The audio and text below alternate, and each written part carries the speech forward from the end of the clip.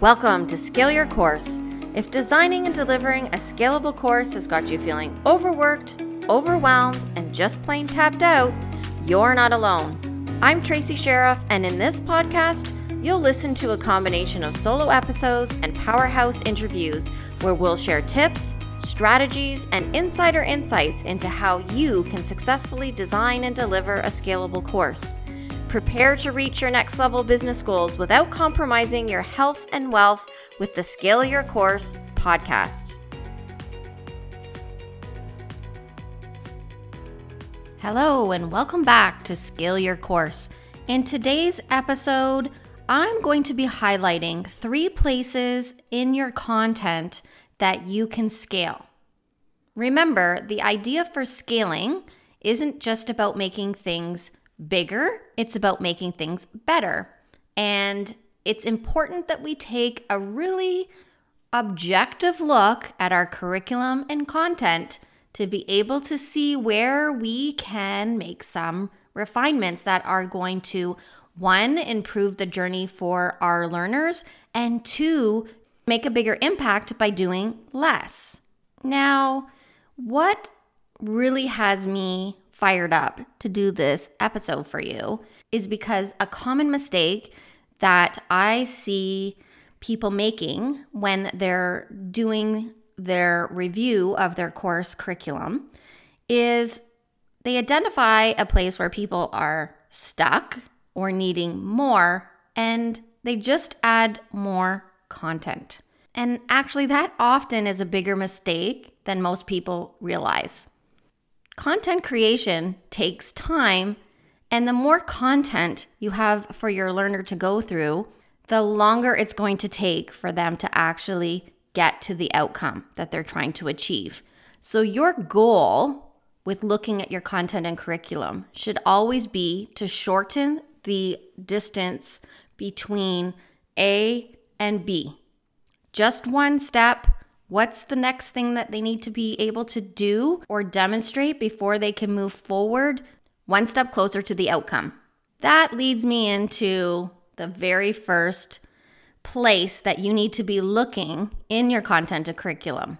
And that is to make sure you have a clear idea of what it is you want them to achieve.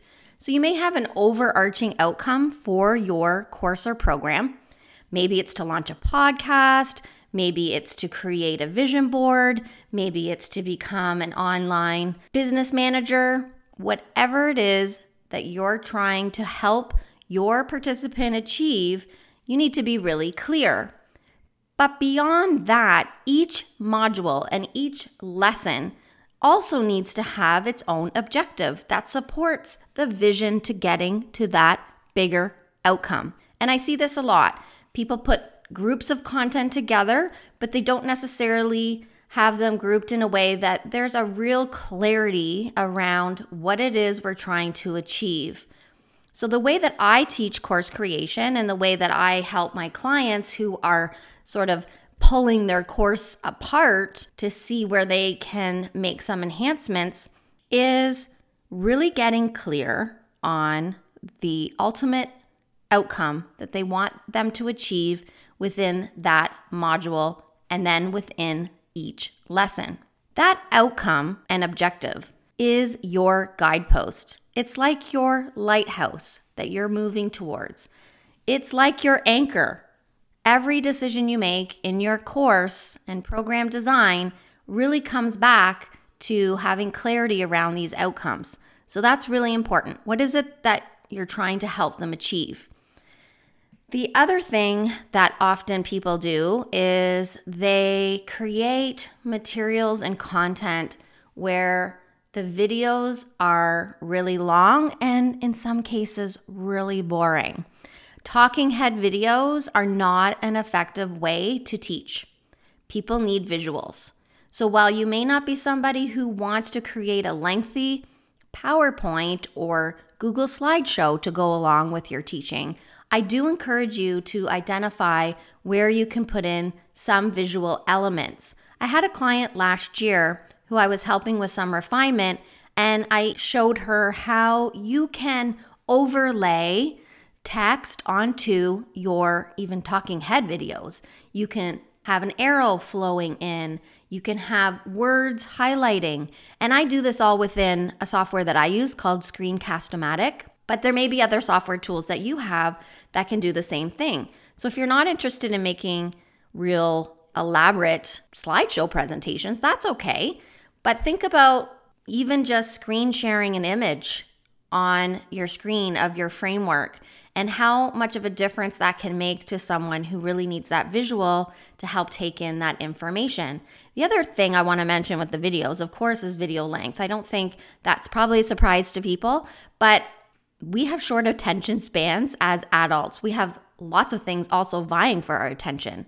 So we want to make sure that any videos that we do put into our programs are digestible, so people are able to get through them in the shortest amount of time possible. And while there's many different strategies that I could suggest to you around content and curriculum, the third one that I really want to highlight in today's podcast episode, just to give you some really actionable things, is looking for quick wins. So quick wins are things that require low effort, but they have high impact and can really create momentum for your learner or your participant, right? This applies to both courses and programs, anywhere where you are moving people through a learning journey.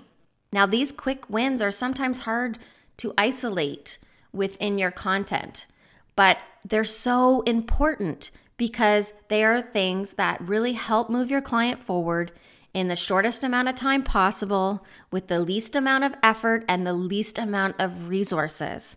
And anywhere that you can shorten someone's learning with a quick win, one, they're going to like and trust you more because you're not having them sitting through an unnecessary long video to get to something actionable, but you are offering them the opportunity to feel like a winner right from the get-go. My recommendation for identifying those quick wins is to go through each module of your content and really just start brainstorming.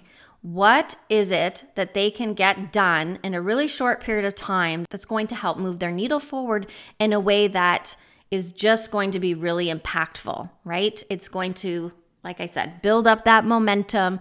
They're going to want to tell their friends what they've accomplished, how quickly they've accomplished it. And then you're going to also identify what resources they need from you in order to help them achieve that. So I'll give you an example of creating a survey. So you tell your clients, as I often do, that they should create some type of a feedback survey for their clients. And you describe the survey, you help them understand why it's important, and then you tell them to go do it.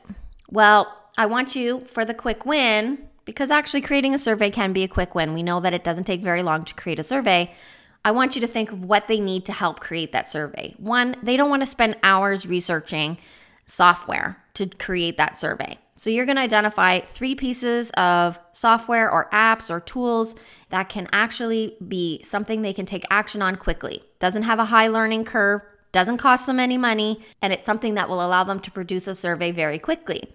You're also going to offer them a list of survey questions as suggestions, and you're going to have vetted those questions. So you're going to have no doubt in your mind that at a minimum, they need to select from this list in order for them to achieve the result that they're trying to get. What is the feedback they're trying to gather? That will help determine the question. You're going to offer them a template or an example to look at.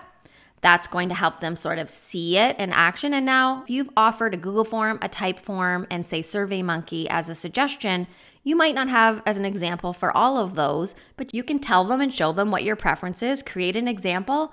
And if you really want to shorten their curve, you'll provide a template that is shareable within the software tool that you use. And of course, that really depends on if that's a function of the software that you're using. But let's use Google Forms as an example. If you're using Google Forms, you can create a template in Google Forms that you then share with them that they can make a copy and then edit themselves.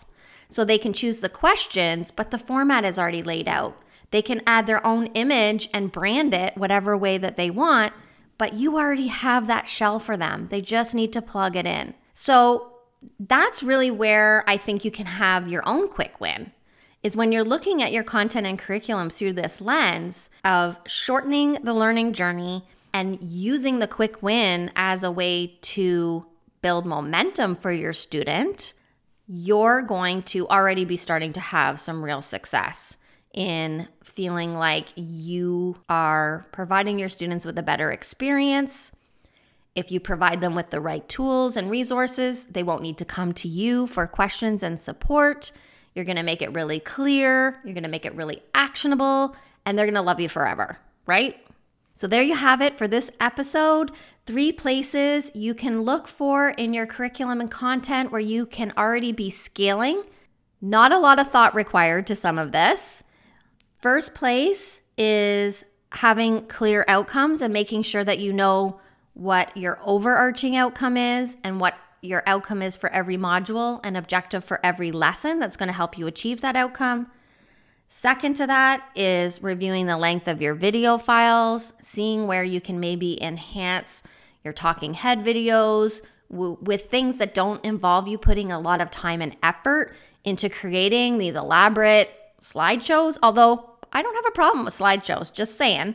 But if you're looking for a shortcut, just pick 3 or 4 slides that you can put in, or like I said, use a text overlay to highlight some of the key concepts that you're teaching in your video.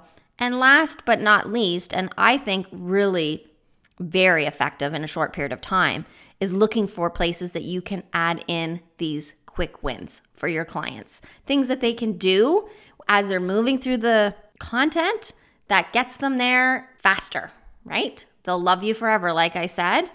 So that's it for today's episode. Short, actionable, just the way that I want you to do it for your audience. If you like this episode, one of the best thank yous you can give me is to subscribe and leave me a review. Leaving a podcast review helps me get more reach and attract more listeners. And if you're ready to scale your course, I also have a free roadmap that you can download. This roadmap will give you access to my framework for scaling courses, what you need to do, what you need to consider, and even who you should include in the process. Check the show notes below. Thanks for listening.